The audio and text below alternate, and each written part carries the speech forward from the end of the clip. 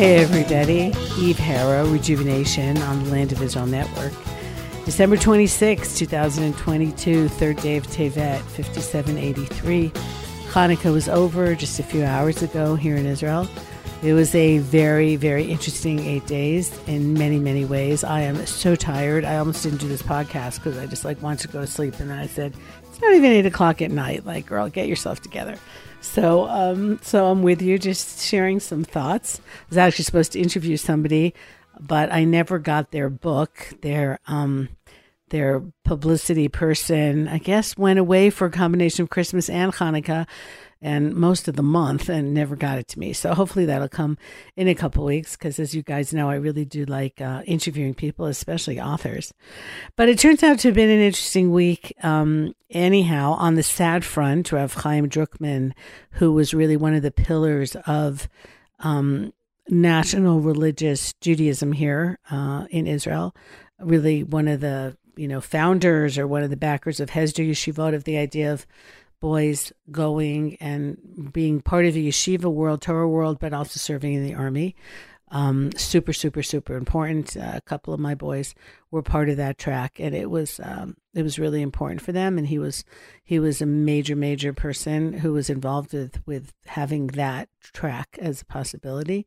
And just so many things when it came to conversions and it came to resettling the areas in Judea and Samaria, just really a towering personality. And also from the people that knew him, I only met him once, but from the people that worked with him and knew him, also a very modest person and got things done and wasn't fussy and wasn't, demanding a whole lot of attention. It was really very well thought of, very well respected by so many people.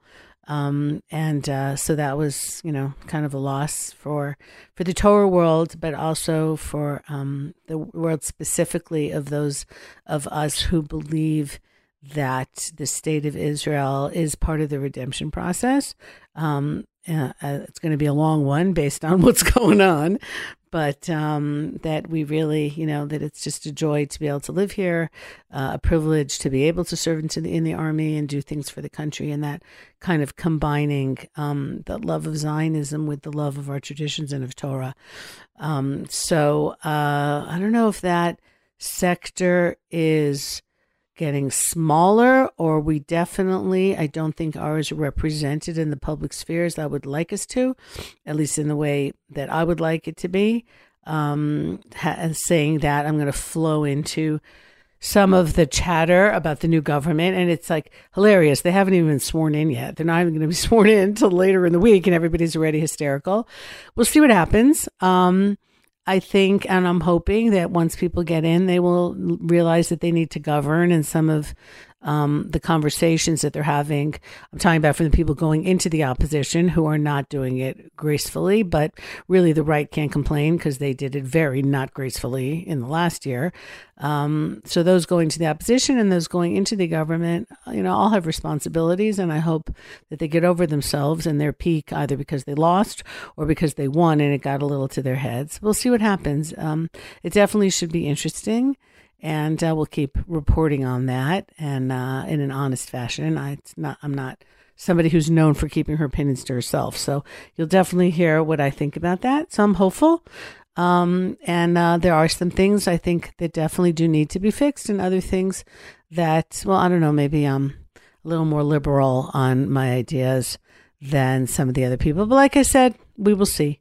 We'll see how that goes. But I do wish them, luck is probably the wrong word. I wish them wisdom. I was near Givon, the Tell of Givon, the other day, and that's where Solomon, he actually doesn't ask for wisdom. He asks for a listening heart. So maybe that's what our leaders need, is to be able to understand their constituents, understand the area around them. Maybe what the Torah is actually trying to say there, now that I think about it, is emotional intelligence. That's come out, I think very rightly so, in the last few years. Intelligence is not just your IQ. There's all kinds of different intelligence, emotional intelligence and social intelligence and all that. And maybe that's actually what the Torah was trying to say, is that a leader can't just be wise or smart, but he also has to be smart about people. because ultimately that's what you're doing, is dealing with people. And all through history, we have seen people who were not smart about dealing with people, from his son Rehoboam, which leads, of course, to the splitting of the kingdom, to Pontius Pilate, who was incredibly cruel, and history went in a very not great way because of that. So, you learn about history, you learn about people, you see it in the modern world as well. And you need that kind of understanding of who you're dealing with. And sometimes it's not about being right. Sometimes it's about being smart. So anyhow, we'll see what happens, and definitely hoping and praying for the best. Interesting things happening this week. The letters of rabbis who are, already like really upset with Israel. I find it really fascinating and very sad when Israel gets threatened by people who don't live here, who have no intention of living here, and are upset with Israel. All right. So they're upset that maybe Israel's going to tighten up the conversion laws so that not anybody who just has like one great grandparent who was Jewish can move here. Being a Jewish country means something, and there has to be some kind of understanding of what that is. And we can't just be a refuge for everybody. And then there's people who are getting like all upset, and you're deciding who's a Jew. You're not planning on moving here anyway. So, if you are, then we can have that discussion. Or the rabbis also like super critical of Israel. I'm sorry if we embarrass you. I'm sorry if we're the crazy uncle. I'm sorry for the people who are living in the Middle East actually having to defend ourselves and our children to stay alive. And I'm sorry if that makes you uncomfortable, but this is how it is. Nothing aside from being a mother has changed me as much as actually picking up and moving to the Middle East with all my Western ideas and values and understanding what that means. And it's certainly not simple. And sometimes decisions are tough to make and uncomfortable to make. But, getting killed is probably the least moral thing that's around there. So, you could take your letters and you can save the paper that they're written on. Shall we leave it at that?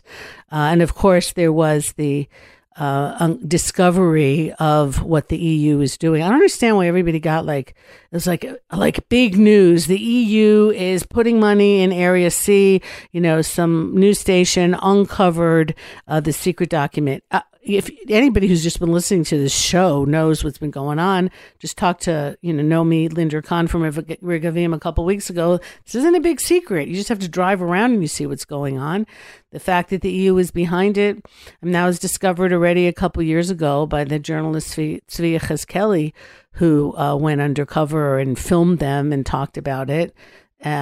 Is anything going to change is my question. Okay, so we know that the EU is trying to destroy Israel from the inside by funding the Arabs. Probably coming to the conclusion that because we're militarily strong, we're not going to get wiped off the map militarily. I'm not so confident about that. I mean, we are militarily strong, but there's some really nasty dudes out there that can definitely, extract a large price from here. But so they've decided to do it, in a sneaky, nefarious way. It's like unclear why that is also. What they think a Palestinian state here would be such a marvelous addition to the world. I mean, where is all this coming from? And really, the only conclusion can be is that it's a form of anti-Semitism, because we're not talking about creating a Switzerland at all. You just have to look around and see what's going on in the Arab world. Even the ones that are behaving nicely and that have treaties with us, not necessarily a country you would want to live in, at least for a significant length of time. These are not democracies. They're not open societies. And they can also fall in a second. So with everybody complaining about Israel and our elections, we're a democracy and we didn't have a coup, and nor are we going to, I hope, even though you never know. But really, let's get real. And just, I'm so tired. Maybe I'm just too old.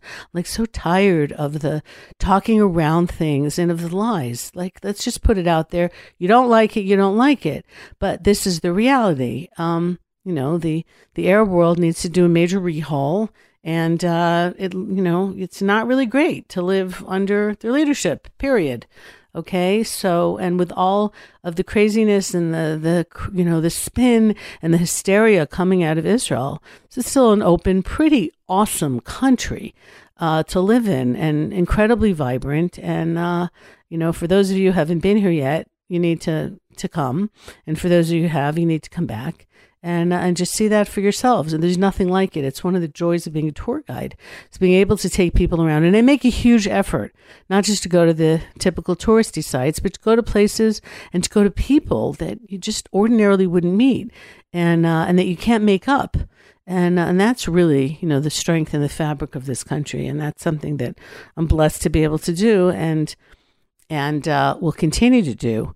Having said that, we also had the letter that came out this week. I'm sure most of you didn't see it because it wouldn't really go public in a big way, but about archaeologists, different professors who are a little upset about the stream of new discoveries that have come out that they feel have been announced without proper peer review. I understand where they're coming from.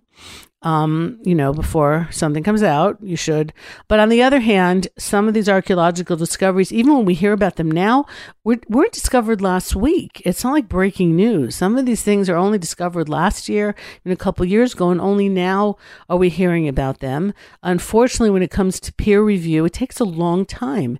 And there's some really exciting things out there. So what I'm saying is I see both sides. But then again, we're not talking about like the COVID vaccine with all the hullabaloo that entailed. Okay. Like, maybe they're pushing something that wasn't necessarily tested properly. I'm not going there. I'm not saying I got the vaccines. Should I have or not? Different question. Am I thinking about it again?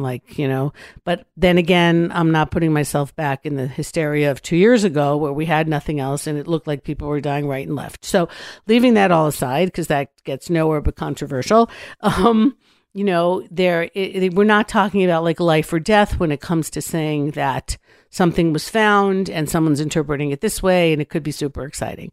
So I understand the archaeologists and wanting to keep it, but usually you're not going to have a situation, even when it's peer reviewed, that everybody agreed anyway on the translation or whatever it is. So again, I see both sides with that, and I see for their own academic standing why they needed to, to put some distance between themselves and some of the announcements that were made. But I also think we need to keep it in proportion. And it's a lot of things that, and I just, have been doing these interviews that are super exciting and that connect us to what's going on here. As a matter of fact, I got to see last week, I took a full bus for One Israel Fund. We did a Hanukkah trip that I had planned and guided. We started off in El Umdan, which is the oldest synagogue in Israel and possibly ancient Modi'in. It's a synagogue from the time of the Hashmonaim in the area of Modi'in to now it's like on the outskirts of the modern city of Modi'in. And it's really special to go there on Hanukkah and think about the people who were there maybe during the revolt against the Seleucids to talk about what a synagogue is in general, because that means it coexisted with the temple. So what's going on? What is prayer like? Is there prayer? Why isn't it called then a house of prayer? Why is it called a house of gathering? Tons of research that's gone on. I've talked about this before. We'll continue to do so again. Had that great interview with Dr. Jody Magnus last year, and she goes into that extensively, but it was just like super cool. There's a mikveh next to it, and it's from that time period. And it's just, you go there and it's a village. It's part of a village of the Second Temple period with all the agricultural installations that you would expect to find in a village in the Second Temple period, the olive press and the grape press and all that, and the cisterns and the place for storing grain. Just really, I love doing that. Like, going back and thinking what it was like to live in these times. I'm not saying it was better. In many ways, it was much more difficult. On the other hand, they were much more tied to the creator in that way, I think. Not a whole lot of atheists in the ancient world because they were humble and they realized how little was really in our control when it came to the vagaries of nature and weather and all of that stuff that you need to go very right in order to just put food on the table. So that was cool. So we went there, and then we went over to the Museum of Moreshet, like the traditions. I don't know how to translate Moreshet properly, but I'm sure someone will write and tell me, which would be great, of the Hashmonaim. So it's a new museum, just opened in the city of Modi'in. If you're in Israel, I highly suggest that you go there. They just celebrated their 1-year anniversary. Beautiful museum in the center of the city, explaining about that time period. They've got a great timeline and a really terrific film with like the seats that move, like it's made for kids to get you back into that time. Done super well.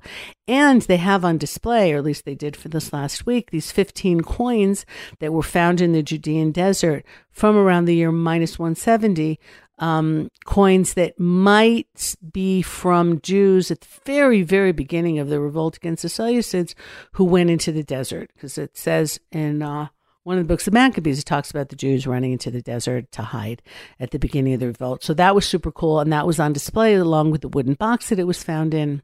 And that was pretty amazing. Then we had a great lunch and then drove through the area where the Hasmoneans hid out, because it was a 25-year war. And the reason that Modi'in is such an amazing city now and access to all these places makes it a terrible place from which to wage a guerrilla war.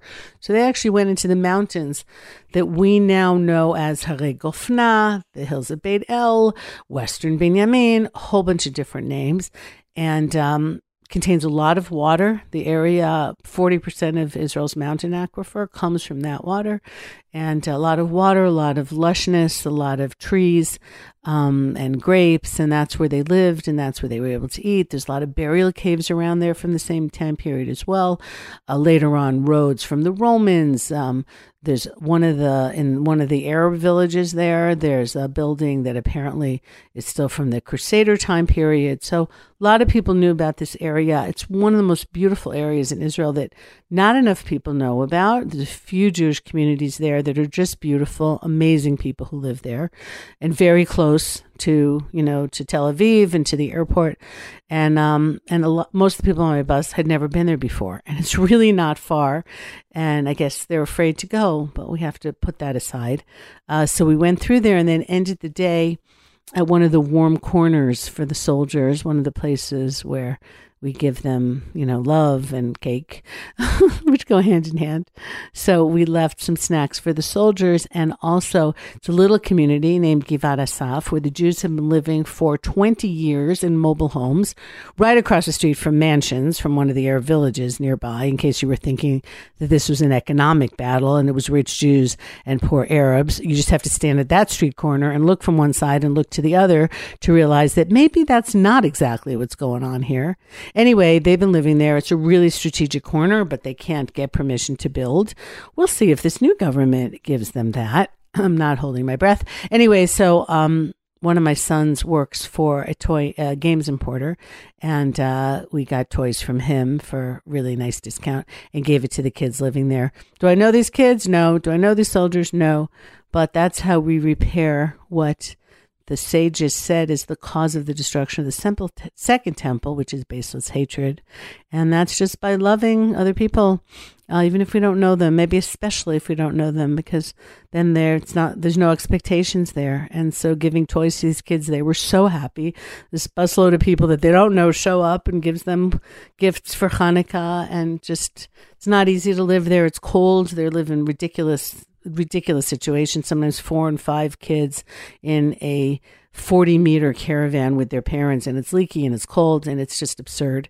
But they're doing it not for themselves, but for us. And so, as are the soldiers. And so people who are doing things for their people, I think deserve some kind of thanks, or maybe a game of Dixit or a little bag of cookies. So it was really a beautiful day. And I think that everybody enjoyed it, and it was meaningful, and it was connecting to the land. It's an interesting holiday, Hanukkah. It's much more than just eating fattening food and lighting candles. It's the fight against assimilation. It's a fight for sovereignty. It's a fight for who is a Jew and nationalism. It's a fight for borders. It's a whole lot of things. It's a way of having an army, and how does an army fight? It's under the Hasmoneans that they fight on Shabbat. They used to just not and get slaughtered. So that changes. And there's a lot. It's the only time, the less than a century that the Hasmoneans ruled is the only time in the Second Temple period that we have sovereignty in the land of Israel, and the only time between the First Temple period and 1948 that we do. So it's huge. And to go there, to understand the mistakes they made, to understand the great things that they did as well, because they were people and they were leaders and they were flawed leaders, as we seem to talk about a lot. They were human beings. But to go and to see where they lived and where the battles were and where they ambushed the Seleucids, and then, it makes sense because this is a narrow gorge, that they would be able to do that, the few against the many, better be really smart and have some kind of strategy that makes some sense, or it's not going to happen. Kind of like Israel today. So, had also a personal Hanukkah miracle. My daughter-in-law gave birth to a beautiful little girl last week. It's my son's first child. They were married last year, and I was there, and it was amazing. Little hairy at the end, a situation that you don't really want to get into. But thank God the doctors at Shaare Zedek were just amazing. So with a combination of prayers and tremendous medical care, I have a new granddaughter, and she's healthy and she's fine, as is her mother. But it wasn't, it's never should be taken for granted having a baby. And this was one of those situations of 10 minutes of like sheer panic and prayer, that turned out well. Doesn't always, but in this case, thank God it did. So really, Hodul Hashem, and it was very much our own personal Hanukkah miracle. And the reason for, not to preach, for not having a home birth, because everything is just fine until it's not fine. And had this baby been born at home or in the elevator or anywhere else but being in the hospital right at the right second, I would not be sharing good news with you right now. So that is just something to keep in mind. When it's all going to go great, then, you can give birth in a rice paddy. But it's for the things that you don't know. And it's one of the reasons that many babies and their mothers died in childbirth not that long ago, because of that lack of modern medicine and preparedness and being able to really rise to an emergency like in split seconds and have the ability and the facilities to be able to do so. So thank God, thank God, thank God, thank God. And looking forward to, if I keep myself together, to dancing at her wedding. Please, God. So got a lot to do until that point. So I'm going to sign off now with just one little addition. I really am serious about getting out on the road and doing some speaking. While the best is to take people around Israel, I know that not everybody comes. So I really do want to do that. There's somebody who's been in touch with me about maybe being able to organize that. But if you guys have any ideas, want to invite me, have any thoughts about bringing Israel into your community, then be in touch. There is so much misinformation out there and so much that I can share of not just Israel advocacy, but the other things that are going on here that I talk about all the time. This is a very vibrant and exciting country with a lot of challenges and a lot of, and mainly misunderstanding. And then those challenges are thrown out there, like Israel's doing something wrong without any context.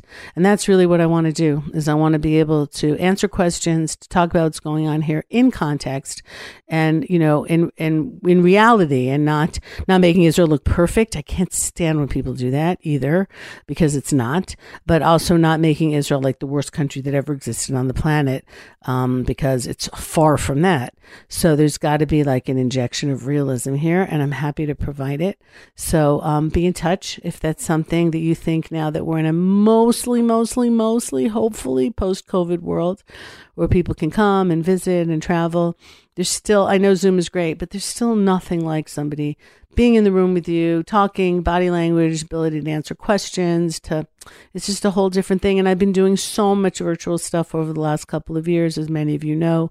And that's great. And it gets to a lot of people, and that's wonderful. But there's still something about being in the same room as somebody. And if you want to know, I smell fine, and I wear Obsession perfume, Calvin Klein, old perfume, it's hard to even find it anymore. I don't know. It works for me. So if you were wondering about that aspect, never fear. Anyway, thank you to Tabitha and to Ben for putting out this show every week, and to all of you listeners, and for the people who write to me and are in touch. And I really do appreciate it, and any ideas that you have. And I will hopefully be back next week, which will already be 2023, which is pretty crazy, right? Wow. Like, boom, we're flying into the 20s here. But it should all be good. And right now it is raining in Israel, which is really good because we had beautiful weather, which is nice, but we've been praying for rain. So it's nice when those prayers are answered. Incredible floods by the Dead Sea today. Hopefully nobody was in the canyons and everybody understood that when it's raining in the Jerusalem and the Hebron hills, it is and the sky is blue over the Dead Sea and in the Jordan Valley. You got to watch out for those floods that come down off the mountains. And they were beautiful, and they flowed into the Dead Sea, and they filled up the ancient mikvot in Qumran and all the valleys and the gorges and the riverbeds. And it's just a beautiful thing to see how, what a great country this is, and how people were out and about and celebrating the holidays. And wherever you were, I hope that you were with family, with friends, with people that you love, that it wasn't too stressful, as many, many holidays can be. I personally really try to not be with people that I don't like anymore. It took a while to figure that out, that obligations to certain people were not worth my mental and emotional health. It took too long to figure it out. But that's the way it is. And it's much healthier. So if you're in that position, I hope that at some point you have the strength to be able to make those decisions too, because life's too short to hang out with people that you don't like. I mean, really, guys, unless you have to, like it's your boss. But maybe you could always switch jobs, I suppose. Anyway, there's always answers. Take care, everyone. Eve Harow, Rejuvenation on the Land of Israel Network. Goodbye for now.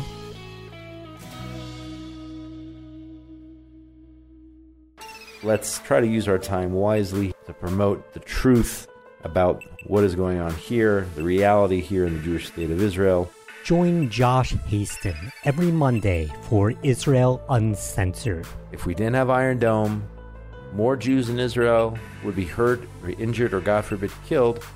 Israel would have to respond more forcefully to attacks, and that would result in more lives being lost. Gaza, the Temple Mount, anti-Semitism, COVID, the Knesset, and more. Another example of Israel contributing to the world. It's not hard to find these stories. Each and every week, an Israeli company coming out with the latest technologies to improve quality of life for people all over the world in so many different fields. That's Israel Uncensored with Josh Haston on the Land of Israel Network at thelandofisrael.com.